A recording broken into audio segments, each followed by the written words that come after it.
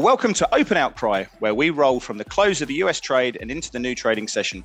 And we take the pulse of the financial markets, assessing the key thematics, the views, the flows, the movers and the shakers to help traders and investors efficiently navigate markets and risk. Now, Open Outcry, of course, is an antiquated relic of the financial system, and it's fitting, therefore, to have two dinosaurs of the trading world as your hosts, Mr. Scott Redford, Pepperstone's head of product and senior member of the Flow Desk, and myself, Chris Weston, head of research here as well. How goes it, Mr. Redford?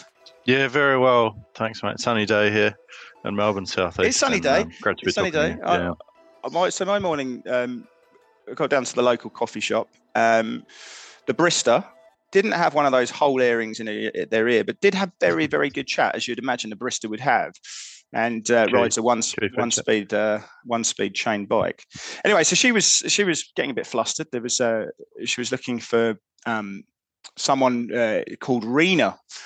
There was a few people backing up now, so she was by herself, and she was getting a bit flustered by that, the ability to sort of process all of that. Rena, she shouts. And of course, my sort of head was clocking over, Scott. I'm thinking to myself, what does that look like? I've got two things in life. One's, who does that person look like? It's always a doppelganger. And secondly, how can I relate this to a song? So I'm thinking, Rena. I'm thinking, of course, the Chilites, from obviously that 1971 album, Give More Power to the People, Have You Seen Her, which was then later taken over and recorded by one of the pioneers of hip hop, MC Hammer. So I'm sitting there, Rena. So I started singing, seen her, Rena, tell me, have you, Rena? And of course, the two lads behind, tradies, one with dreadlocks, starts harmonising with me in the queue. Of course, Rena was nowhere to be seen. So we're sitting there and we're all singing this song, Rena. And the barista was getting a bit more flustered by this whole situation. But then Rena comes back. She must have been on a bathroom break, because the kids called BRB. So she sees us singing this song, and she looks at me and she's like, "You're strange." Anyway, so I thought it was quite an interesting sort of start to the day, that sort of got into a coffee shop and started harmonising with a couple of lads. But anyway, let's move on to sport. Let's move on to sport. Find those lads. It sounds like you've got a good thing going. You can't just walk away from something like that. Barbershop quartet. I think we kind of call it the coffee shop trio these days. So we're just sitting there clicking it. Yeah, I mean, Lennon and McCartney met at a church fete, was it? And there's you. You could be meeting your songwriting soulmates there at the cafe. Maybe that's my slide. Anyway, let's talk about two things we call it before we go into markets. NFL started. Happy days. Everyone likes that. I saw the Bills the other day. They look good, didn't they? Got a bit of a man crush on Josh Allen. I think they're going to get it done this year. Paying $6, the market obviously likes them as well. You got any views on the NFL? We've got Titans on Tuesday. They should smash them in that situation there. What's your view on the NFL? Are you following it much this year? Oh, look, I'll be honest, I'm a very casual fan. I sort of tune in as we get to the tail end of the season. I do wonder, though, what have viewing figures in Australia looked like since people started working from home? You think there's been a big jump there? It was, mate. Last year, I think it saved a lot of people's sanity, didn't it? That and running, I'd like to think. And but then we go to the Bledisloe. Let's talk about the Bledisloe. We've got that coming up. I'll be there on Thursday. You're going to be there? Okay. Yeah, I'll be there. You can't miss that sort of thing when it comes to town, mate. It's very unpatriotic otherwise. I mean, I was just looking before. I thought to myself, when's the last time the Aussies won the Bledisloe? 2010. Was it 10? I thought 2002. Well, I thought they won 49-28 back in Docklands. Maybe because the stadium changes names so often that maybe that you were googling Marvel Stadium wins and didn't come up. Anyway, yeah, Aussie's paying big odds there, close to $5, but I'll be leaving that alone. But it seems juicy to me. Having said that, given recent results. Anyway, mate. Let's go around the grounds. Anything feels like an anticlimax after that cafe story, but yeah, let's push on nonetheless. Markets overnight, it was a strong start to the week. A sea of green, really. S&P finished up about 1%, Dow about 0.7%. Excuse me. Europe even stronger. Ukraine made significant gains over the weekend. DAX is down up almost 2.5%. FTSE finishing up about 1.6%. Asian markets were all up as well. Hang Seng was on a holiday. CSI was up about 1.5%. Nikkei 1.2%. ASX up 1%. If we drill down into the sectors and the S&P, drill the active word there, I guess, with energies back to the top of the board, up Good almost pun, 2%. Thanks, mate. Yeah, they just came to me on the flight. Yeah, thanks. Tech, not far behind. Energy's led by Apple, which is up about 5% since the new iPhone release last week. To FX, a weaker US dollar was the story. US dollar was the story. Euro dollar, cable, Aussie dollar, all up. Scandinavian's actually the standout. Their gains, which takes us to commodities. Oil pushing higher, WTI up about 1.5%. UK nat gas, a standout, down about 8%, I'm saying. And silver, the other standout, making a break, up about 5%. Rates and bonds, mate, what are you saying? I'm really focused on the 2-year Treasury ahead of CPI numbers in the session ahead. 357, we're seeing the yield at the moment. That's holding steady up a basis point on the day. We've got 10-year Treasuries at 342. In terms of rates, though, what are we looking at? I mean, we've got the CPI number tonight. That may affect it, but what we've seen recently from the likes of James Bullard from the Fed and there's Christopher Waller as well, is that even if an improved CPI number, i.e. a lower CPI number, shouldn't really sway the market too much or sway their view too much. And we've got 73 basis points priced in for this September 21st meeting. So the market's pretty much assured that they're thinking that we're going to get a 75 basis point hike coming from the Fed. So you'd probably need to see something pretty disastrous or very good, actually, should we say, somewhere into sort of the mid sevens, which would be a huge, huge surprise. It's probably not going to happen. It's very much unlikely to happen. But that would therefore see the rates pricing going to sort of much more a 50-50 split between a 50 basis point and a 75. At the moment, the market is of the view that a 75 basis point hike at that September meeting is a done deal. I think the UK is really interesting. We've got about 66 basis points of hikes being priced in for that meeting, which of course was supposed to be this week, but of course because of the Queen's passing, that has been pushed back to the 22nd. I think it's the 22nd, and therefore. The market is a bit split on that at the moment. So that's an interesting one. Australia, for the next central bank meeting in the first week of October, we're just over 25 basis points. So the market's saying that we're going to get much more sort of conventional settings coming through. And we're expecting big hikes to play through in the ECB in the next one as well. So, CPI, a lot of people are saying, look, it could affect interest rate pricings. But I think given that the Fed have recently come out and said that a weak CPI number won't affect them, the market's fairly confident that we're going to see a 75 basis point hike at the next meeting. So it's priced in, Scotty. It shouldn't move the dollar too much. A 75 basis point is where we're looking at. I think what's more important for markets, of course, is where this so-called terminal rate sits, and that's just above 4%. That's the highest point of expectations priced into the market. So we're sitting there, sort of end of Q1. The market's expecting the Fed funds rate to test and perhaps even breach 4%. So I think that's probably the bigger issue for the dollar and for equity markets. If that was to make a leg higher into say 425, if we had a belief it was going to stage that, I think that could be why the dollar would take a leg higher, and I think that's probably why that could be the reason why we see equity markets trading a bit lower there. Yeah. Okay. Interesting. Okay. Drill down a bit on some of the reasons behind the moves. Mentioned good gains in European assets overnight. I mean, the obvious thing to point out was the Ukraine stories over the weekend and gas pulling back a bit. Is there anything else you're seeing behind those moves? Yeah, I think the gas story is interesting. I mean, the fact that we've gone down to 190 euros, and then we've seen electricity prices have come down. The Germans have used that as a kind of a defiant structure and said we're going to get inventory levels up to about 90% of capacity. So the German energy minister, they're obviously becoming a momentum trader, seeing weakness in the nat gas price and using it to his advantage. I think while I'm not an expert in this field at all, it might surprise you. Come on, mate. Come on, you're selling yourself short again. Come on, mate. But no, I think you don't expect this offensive this counter-offensive, which you're hearing that there was 9 or 8 Russians per Ukrainian. They've come in so strong and they've managed to fight back in the east, and it's an inspirational story, sort of similar to Battle of Britain sort of stuff. And it's given the troops a massive morale boost by all accounts. But you don't expect the war to end anytime soon. I think the Kremlin's made themselves pretty defiant overnight, saying that they will continue to achieve their objectives. But yeah, I think it's a bit of relief for Europe for sure. It doesn't mean the war is going to end anytime soon. I expect it to continue going on. But yeah, the market needed to hear good news around that, or positive news in that regard. And I think they've seen it and they've reacted to that. The question is, can it last? That's obviously what we're watching. So yeah, natural gas coming down in Europe is obviously a very positive situation. But still, even at these levels, it's still thematic of a very costly winter for a lot of Europeans. Yeah, and people looking deep into the weather forecast, aren't they, to try and work out how much of an effect that will have. I don't think it's as bad as the US, right? I mean, we've all become, I think anyway, everyone's become like watching the hurricane patterns because of inventory levels, or because of what we've seen in the petroleum levels, because of the drawdown we've been seeing from the strategic petroleum reserves, where we've got down to such low capacities there that if we were to see, brutal attack on the Gulf from the hurricane season, prices could go up pretty substantially, right?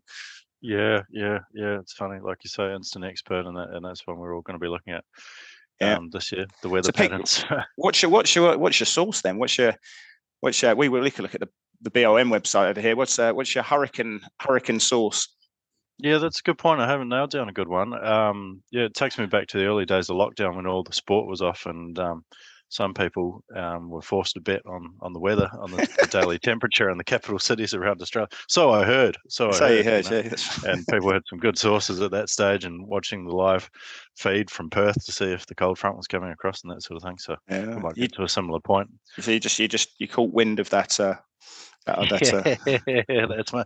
Well, I didn't, but some people made it rain. When it came to betting on that. Very nice. All right. Second point, I wanted to ask you about similar. I mean, equities in general across the world are marching higher. You might correct me on this stat. I saw someone say that S&P has had 4 green days in a row. Hasn't had 5 in a row since November last year. But it's been a real march higher. What do you see behind that?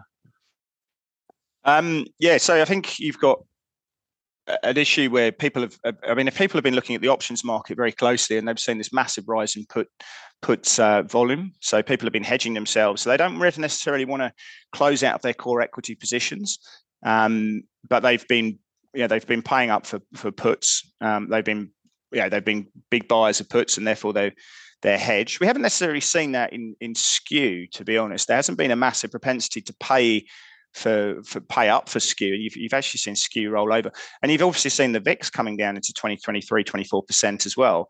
It's interesting that if you look at the put call ratio, maybe it's just calls that have come out, but everyone's focused on the idea that potentially people are hedging themselves, but we haven't necessarily seen that in actually implied volatility. That hasn't happened. I think maybe there's some belief that the CPI number is going to be weak. You don't want to be left behind in an environment where you're going to get a negative print month on month. That could be very positive. And maybe there's also a belief that terminal rate hasn't really moved for a while, that perhaps the rate situation is kind of priced in to an extent. And we've seen some better data, but I think everything sort of we're seeing in the S&P relates to flow. So whether it's hedging activities, it's volatility coming down and volatility targeting funds coming back in. The market's had a bit of a move up. So CTAs are having to close out some of those shorts. I think, when you can't pick a real reason for this to happen, you sort of go into our friend flow. What I do think is really clear, and I think what is the fundamental driver, and makes a mockery, Scott, of markets discounting all known news and thinking into the forward. We live 12, 18 months in the future, is the reserves on the Fed's balance sheet. So as the Fed are drawing down their assets very slowly but they're about to ramp this up under quantitative tightening, we are seeing reserves. They have been moving down, but last week we actually saw them move up. So this is the reserves that they credit with banks when they buy when they used to buy US Treasuries and mortgage-backed securities, and reserves actually increased about 5% last week. So I think we're trading the Fed's balance sheet. Equities, crypto, they're all really, really strongly aligned with reserves, which again, we can't actually prophesize or forecast these. We think they're going to go lower over time, and we're very, very sure they're going to go lower. But on a week-to-week basis, we're seeing gyrations in the stock market very correlated to reserves. So I think that's where we are at the moment. So that to me is the primary reason. Yeah. Okay. You touched on VIX being down last few days. I've seen a bit of talk this morning. SPY and VIX both up overnight, and that being, some people point to that as a worrying sign. Do you see People anything do on that. that, or Yeah, am I I think just spending that's too much interesting. I time mean, on Twitter? yeah, I think it's all got to be. Let's all do like the realized volatility in the market and various things. And remember, at the end of the day, volatility is directionally agnostic. Volatility can rise in upwards markets and downwards markets. I mean, it's synonymous with down markets. But volatility is just the extent of moves from, or realized volatility is the extent moves from a mean. I'm interested to see this because we have had this move up, which is to 41.15 in the S&P. And Nasdaq's had a nice move up as they have all. European equities have really driven this higher as well, as we talked about. What's the general feeling from the flow in terms of clients at the moment? Are they trying to sell into this rally now, or are they going along with it? We are seeing a bit of that. Actually, we are seeing people profit taking and actually going short. Certainly, at the start of this week when it comes to the big US indices. Yeah, so we've seen a bit of a flip there as they continue pushing higher. Look, people saying they can't. Maybe people thinking they can't go for that fifth green day in a row. Yeah. Okay. Statistics on their side, by it sounds, but this is a bit of a momentum base. I think it's all down to that CPI number, which we can talk about in a sec. US dollar, the third thing I want to ask you about, it's in a bit of a pullback. You sort of touched on it before that you're a bit skeptical that that's going to last. Well, I think this is just, I mean, where else do you, if you're long equity, the best hedge, it hasn't really been volatility or optionality. It's been just go long dollars. So the inverse correlation between the dollar and the equity markets has been the most pronounced. So you can go long equities and just buy the dollar as a hedge. And, when equities go up, people are actually reducing their hedges by taking off dollar exposure. But that also has a perpetual sort of feedback loop into global central bank balance sheets. So as the dollar strengthens, you're seeing balance sheets globally come down, which sort of tightens financial conditions, and it impacts emerging markets as well. So I think there's a number of reasons why the dollar is doing what it's doing. But yeah, I mean, I think structurally, I love the dollar. I mean, I think it's still the only place that works in G10 at the moment, from a relative growth perspective, from a relative attractiveness as a financial destination, investment destination. The US still looks like the best house within the neighborhood. But things don't go up in a linear fashion, and I think what you're just seeing now is a tactical reversal playing through. And I think everyone's just looking at levels now for where do we look to buy in, Scotty? I think that's the sort of situation. 50-day in the Dixies, the one you want to have a look at, but it's just a little bit lower than where we are at the moment. But yeah, I think the best way to summarise this, won't go on to too much longer, is we are watching real rates, we're watching the balance sheets, the reserves as talked about. But yeah, structurally, love the dollar. Not that we love anything as traders, we have open minds, but I think structurally, like the US dollar, I still think it's the best place to be. Tactically, I think we've got a bit more downside. Let's see what happens to the CPI number. What's the general gist of client flow at the moment with the dollar? Are they still short dollars?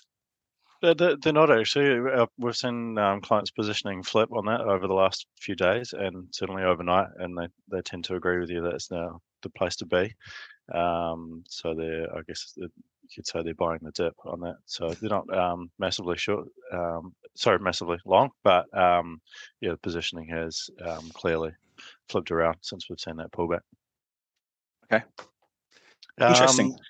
Last thing I want to ask you about, and maybe we'll sort of tie this in with the look ahead. I'm looking at the calendar. I'm seeing NZ food prices jump out. I want to know how much a steak and cheese pie is going to cost me when I make it home next time.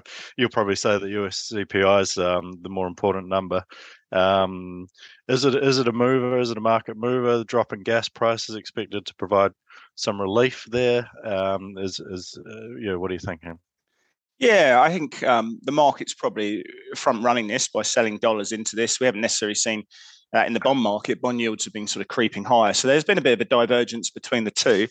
I think the world needs a 7 handle on CPI. Now that's still ridiculously high, of course, but just a mere psychological idea that the headline inflation is below 8%. The consensus is that it drops from 8.5% to 8%. But I think a 7 handle would be psychologically important for markets. I think therefore you'd see bonds probably go bid a little bit. Yeah, yields would fall a bit. I think that would be enough then for. I want to. You've worked on a market maker before. a 7 handle, while it's just below consensus, I would say that probably sees the Nasdaq finish up 1.5%. I think that would be the levels I'd look. The dollar would be falling on a broad basis. You're going to see the NOK, the Aussie, those sort of high beta FX plays working well. I think the concern comes if you get a number probably above 8.3, 8.4 and above. That's where the dollar strengthens, and you would say that maybe headline inflation hasn't fallen as much as we want. Core inflation is expected to push up a bit, though. That's probably the more important thing, really, that we've got sticky inflation still grinding higher, and we're looking at shelters as a key input there. But I think the market wants to look at headlines. So I'll ask you the question is like, if we were to see a 7 handle, while just only modestly below consensus, what would be your back of the envelope market maker calls on a Nasdaq close there? On a close, yeah. I mean, I like your call of 1 to 1.5. I'd be more up towards the 1.5 and even pushing towards 2, given recent moves. Okay. Yeah.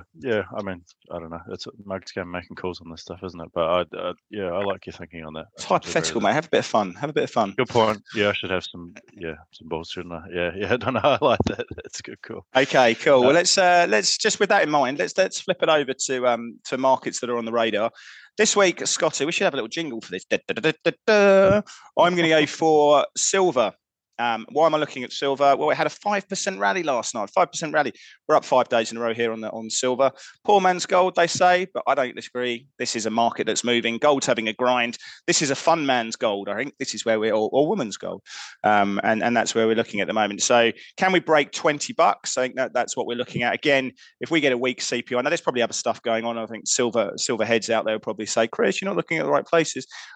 Price is telling me this is momentum. I like things that are going up. I like to sell things that are going down. This is going up at the moment. The problem is, can we crack $20? Can we take out the sort of mid-August highs around into the high $20?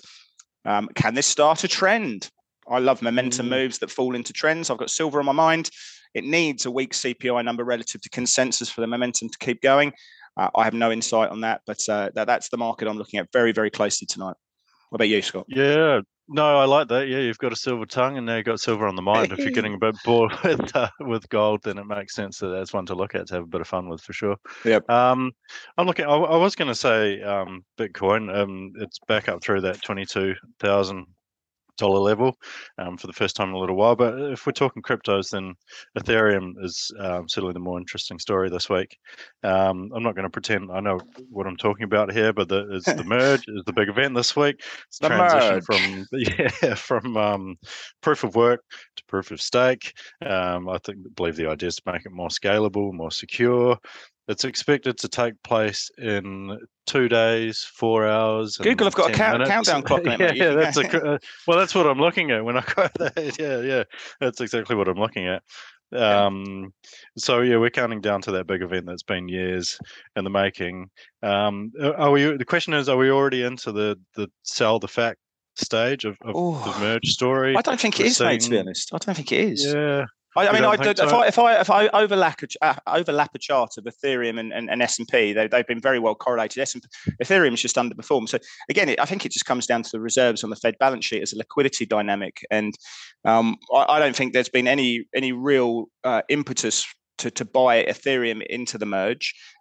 Bitcoin's been outperforming if you look at the Bitcoin Ethereum ratio. So this is a long-term. That's what makes me question that.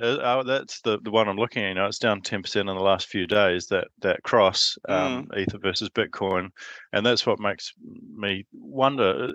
Are we seeing that sell the fact now? People, maybe I don't know. I mean, I just think it's been moving along with a lot of risk assets. It's not even a high beta risk asset. So yeah, maybe the sell the fact happened days ago because now we actually got a deadline. It's going to happen. But yeah, I think this is if you're an Ethereum advocate, I mean, you're sitting there going, this is a milestone. This is about efficiencies. It's moving that proof of stake model. It's all about the adoption story, but the adoption story changes to one of more sort of reducing its carbon footprint, and the institutional adoption may come from that model that comes through, but it's not going to happen overnight. It's going to be a much longer term situation. So it's about innovation, and they're taking a step forward by doing this. But I don't think it's a market moving story. In fact, I'm highly confident it's not a market moving story, but it's one that the crypto advocates are watching very closely and see how that sort of rolls out. And does this step the platform for innovation within Ethereum and all the sort of layer 2 platforms that come from that. But anyway, one to watch, one to keep an eye on. Before we wrap up, Scott, my favourite part of the day, it's fact of the day. What have you got? Well, mate, I sort of had one eye on the US Open final yesterday, and the new number one in the Pepperstone ATP rankings there. And I was thinking about the coverage on TV, and I came across something interesting in my research. Yellow tennis balls, which we all know and love, they look better on coloured TV, and they were the idea of David Attenborough. He was the controller of the BBC at the time. And the white balls didn't come across well when they moved to coloured TV. So his idea was, let's move to yellow balls. David Attenborough created the yellow ball. Well, there you go. Exactly. Yeah, you've summed it up much more. I should have. You don't think it was? It was had in mind, like, if there's a pigeon flying over, he's going to see it better, or some sort of animal-related sort of situation. Oh, you think he's looking after the other members of the animal kingdom? Yeah, that's interesting. I hadn't thought of that. Yeah. It's a long thing to think about. Anyway, great fact of the day as always. I'm going to call it there, actually. I hope you've enjoyed the show. Do leave us a review if you can. That would be awesome. Share it with your friends, share it with your family. And we'll be back on Thursday for more of Open Outcry. From myself, goodbye. Thanks, Chris. All the best. Cheers, Scotty. Cheers, buddy.